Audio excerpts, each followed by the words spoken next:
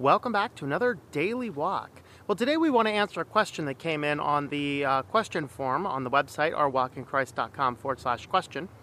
And what we're going to talk about here today is my thoughts on the King James Only and Chick Tract movement.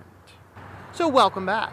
And I received this question. It's something I've talked about in the past, and I think it's actually worth discussing again, especially in context of just kind of clarifying a few points. And the problem is the question is very large in many respects. And so being as large, it's really hard to take a single approach and just give a single unified answer. So we have to break this into a couple pieces. First, there is a King James only movement. And this movement seeks to say the only valid translation of the Bible is the King James. If you're not using the King James, you're just going to slip into pure old apostasy, and you're probably not even saved, and you're probably going to go to hell, and you're deceived into believing all these false things, and you're just going to walk away from your faith. That's the core of what some of them believe. And yeah, to a small degree, that is a little bit of hyperbole, but not really if you've actually encountered some King James only people. Now, there's that element. And then we have the secondary element of the Chick Tract movement, which can be discussed with tracts in general. Because Chick Tract is certainly the most popular of the tract movements, but there are other ones as well. So let's go ahead and break this down. First, let's talk about the King James movement. And we can't do this without diving into the King James Bible itself. So the idea is that the King James is the only authorized, that God has so henceforth decreed that the King James Bible is the only official English translation, and therefore anything else is just pure heresy. And that is absolute, unequivocal lunacy. Lunacy. Because I got funny news for you. The Bible wasn't written in English. Okay? It wasn't written in English. Most of the Old Testament is written in Hebrew. We have the New Testament mostly written in Greek with a little bit of Aramaic in there as well. There are a lot of, there's a few other little odds and ends. There's a few other forms of translations you need to be aware of. And so even in that time, though, there were a lot of different popular translations. So since the original Bible was written in Hebrew, even at the time of Christ, he rarely would use the Hebrew Bible. He would instead use what is referred to as the Septuagint, which you'll see this referred to in the text. This is actually a Greek translation of the Old Testament. And so you had all of your Old Testament books written in Hebrew, and those were then translated into Greek, which was the common language of the time. In fact, even the coming of Christ, and we've talked about this in one of the foundation studies, even the timing of Christ, he came at a time with a unified language, which was a very interesting point in history. Now, that being said, you also had at that time, Latin was a new and growing language as it was becoming the more popular branch. And so the Bible in the Old Testament was also translated into the Latin, or the Latin Vulgate. And then that also has with it the New Testament as well. So there's a New Testament version that goes from the original languages into the Greek, and then some from the original languages into the Latin. Now, when I say original languages into the Greek, we're talking about the ones that were originally written in Aramaic, like the Gospel of Matthew was originally written in Aramaic. And so now what we had this long translation Bible that was carried on through several hundred years to the Catholic Church in the Latin Vulgate, which was a problem for the common people who did not read and understand anything about the Bible itself. And so your reformers, the most popular of those being Calvin and Luther, those were the most popular reformers, but there were lots of other reformers and lots of other people that attempted to take the Bible from the original Latins or the original languages and the Latins and put it into the common language of man. So Tyndale was burnt at the stake for translating the New Testament into the common language of the people. Martin Luther was part of his charges, was he was translating the Bible into the common language of his day, which was a German translation.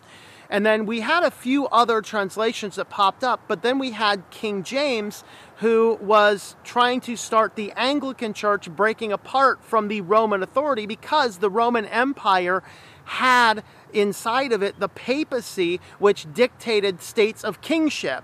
And the king's like, I don't want to be dictated by a religious ruler in another country. And so he is starting in the foundation of the Anglican Church. And in this, he commissioned a translation into the common language of the people, which was known as the Authorized Version. It was really known as the King James Version. What we have now is actually the Authorized Version. Now, for the people that want to say we can only use the King James Version, I have funny, sad news for you guys. You're on your third translation of the King James. Because if you take the original King James and you were to take it and give it to a common person today, even your scholars, some of them will have a hard time reading it.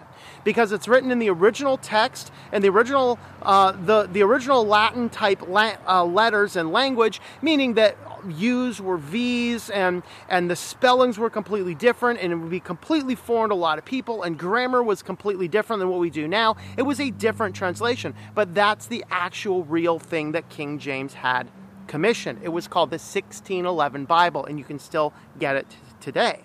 So the 1611 then underwent a translation, and then that translation subsequently went into another translation that we now have as the King James Version Bible, which is, in scope of all of the scriptures and things, is a new translation. In other words, it's not 400 years old. That's the 1611. The King James we have now is only about 150 or so years old. And to sit there and say this is the only official real English language and everything else is of the devil is absolute lunacy, because languages change. Active languages change, we should say. The reason Latin is so frequently used in medicine and a few other places is because it's called a dead language. It doesn't change. So you can take the Latin Vulgate, and if you understand Latin, then the culture doesn't change, the language doesn't change. Even with Greek, if you're studying Greek, you have to understand the difference between modern Greek and what is called Koine Greek, which is the original Greek of the time. And they have diverged, as you would expect. The original traditional classic Koine Greek that was used to translate the King James and other translations and other Bibles and other things that we have, that original Greek is different than the modern Greek being used in Greece today. And so there's some key distinctions. So what we have is the King James Version is an edit of the 1611. Sorry, big truck. The King James Version we have now is an edit of a Bible that was translated with the best known language understanding 400 years ago. And so what happens is we have the old translation, the old Bible was not as well understood today because A, we did not have as many original documents as we have now. B, the understanding of the original documents has shifted as we have other original documents from that time period. So C, we have a better understanding of the original Greek language now than we did 400 years ago. Secondly is language culture shifted. So that was taking King James and then that was put into the English 400 years ago. Well, how much has British English 400 years ago shifted into modern English in America today? Radically. Everything from language changes to we don't use different words anymore. For example, what's a kine? If I'd say, hey, look at those kine out there. Do you know what I'm talking about? Because the original King James tells this interesting story of Joseph where he's talking about these kinds come up and eat the other kinds. You're like, what the hell is he talking about? Kind? Person? No, a kind is a cow, okay? This is Joseph's dream with Pharaoh. If you go and look back at that dream in Genesis, where Joseph is interpreting Pharaoh's dream, if you read it in the King James, it talks about these 7 kinds came up and they were fat, and 7 other sickly kinds came up and devoured them. Well, we don't use the word kind anymore. When's the last time you used the word kind? I talk to a dairy farmer on a regular basis. Like, what's a kind? I don't know. You know? The fact of the matter is the language and the culture and the understanding has shifted so much. Now, what are some of the concerns? So some people say, well, yeah, look at the the NIV Bible. Look at this verse, it's missing. There's a reason, okay? The reason is The King James is translated on later manuscripts, i.e. further from their source, and so what happened is those individual points, those verses were put in there. When we've discovered closer to the source manuscripts, those verses were not in there. And so this poses a challenge. So it appears as though some verses that we have in our modern Bibles were put in there for clarity or for whatever purposes by the translators. And so the King James is translated on things that were further from the source. Well, if you want a firmer understanding of something, you need to get as close to the source as you can. You remember that game? You probably played it in like kindergarten, preschool, whatever, where you'd sit everyone in a circle. You got 20 kids in a circle, and the teacher says a phrase, and then the kid has to take the phrase and repeat the phrase, repeat the phrase all the way back, and it gets back to the teacher, and everybody laughs about really the differences between what the phrase was. Well, the same thing happens. The further you get from the source, the more divergent your viewpoint is. And there's verses that appear to be added by later translators that were not put in earlier translators. And so NIV made the decision to leave those out. ESV made the decision to leave those out, which leaves some versal gaps. This is why I recommend the NASB, because it is a transliteration, which means it is from the oldest the oldest possible manuscripts, in other words, the ones closest to the source, translated literally with our current understanding. It's a little choppier to read, but it's, in my opinion, one of the best translations if you want to understand the original language. How did they handle it? Well, they put those verses in brackets so that you understand this is a verse that is in the later manuscripts, but not in the earlier manuscripts. So that entire argument that these modern verses, they leave verses out. No, your version added verses in. And I do believe there is a statement in the end of the Bible that says, do not add anything to this. Now, I'm not going to take that and say they're all heretics because they're using the King James. My overall stance is if you like the King James Bible, use the King James Bible. But stop, for the love of God, stop telling people you have to use the King James because everything else is heresy. That is patently false. Yes, there are other heretical translations. There is a Queen James that they take out the offensive and the homosexual verses. We have the Toleration Bible. We have a plethora of gender-inclusive Bibles that mix up what the Bible actually originally translated as male versus female. There are a lot of problems in this. I completely agree. But there's also a lot of mainstream translations that do an amazing and very faithful job to the original language and are far superior for a modern person today to understand then.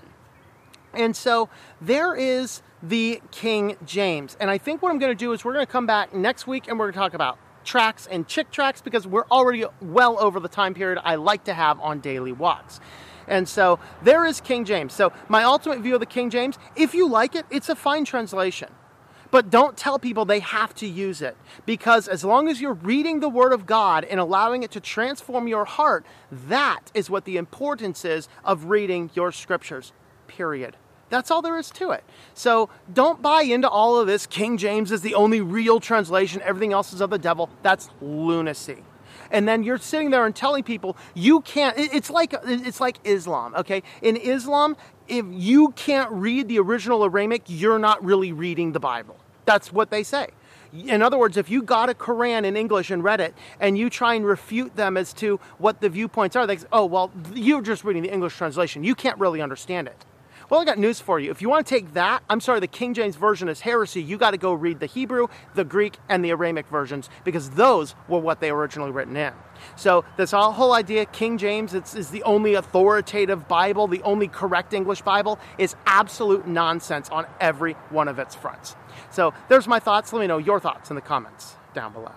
Thank you for tuning in. Our Walk in Christ podcast is a listener-supported presentation. For more information about how you can help, check out ourwalkinchrist.com/support or our Patreon page at patreon.com/TomM. That's TOMM. Digital and paperback books are available on several online bookstores or at our website. Once again, the website is ourwalkinchrist.com.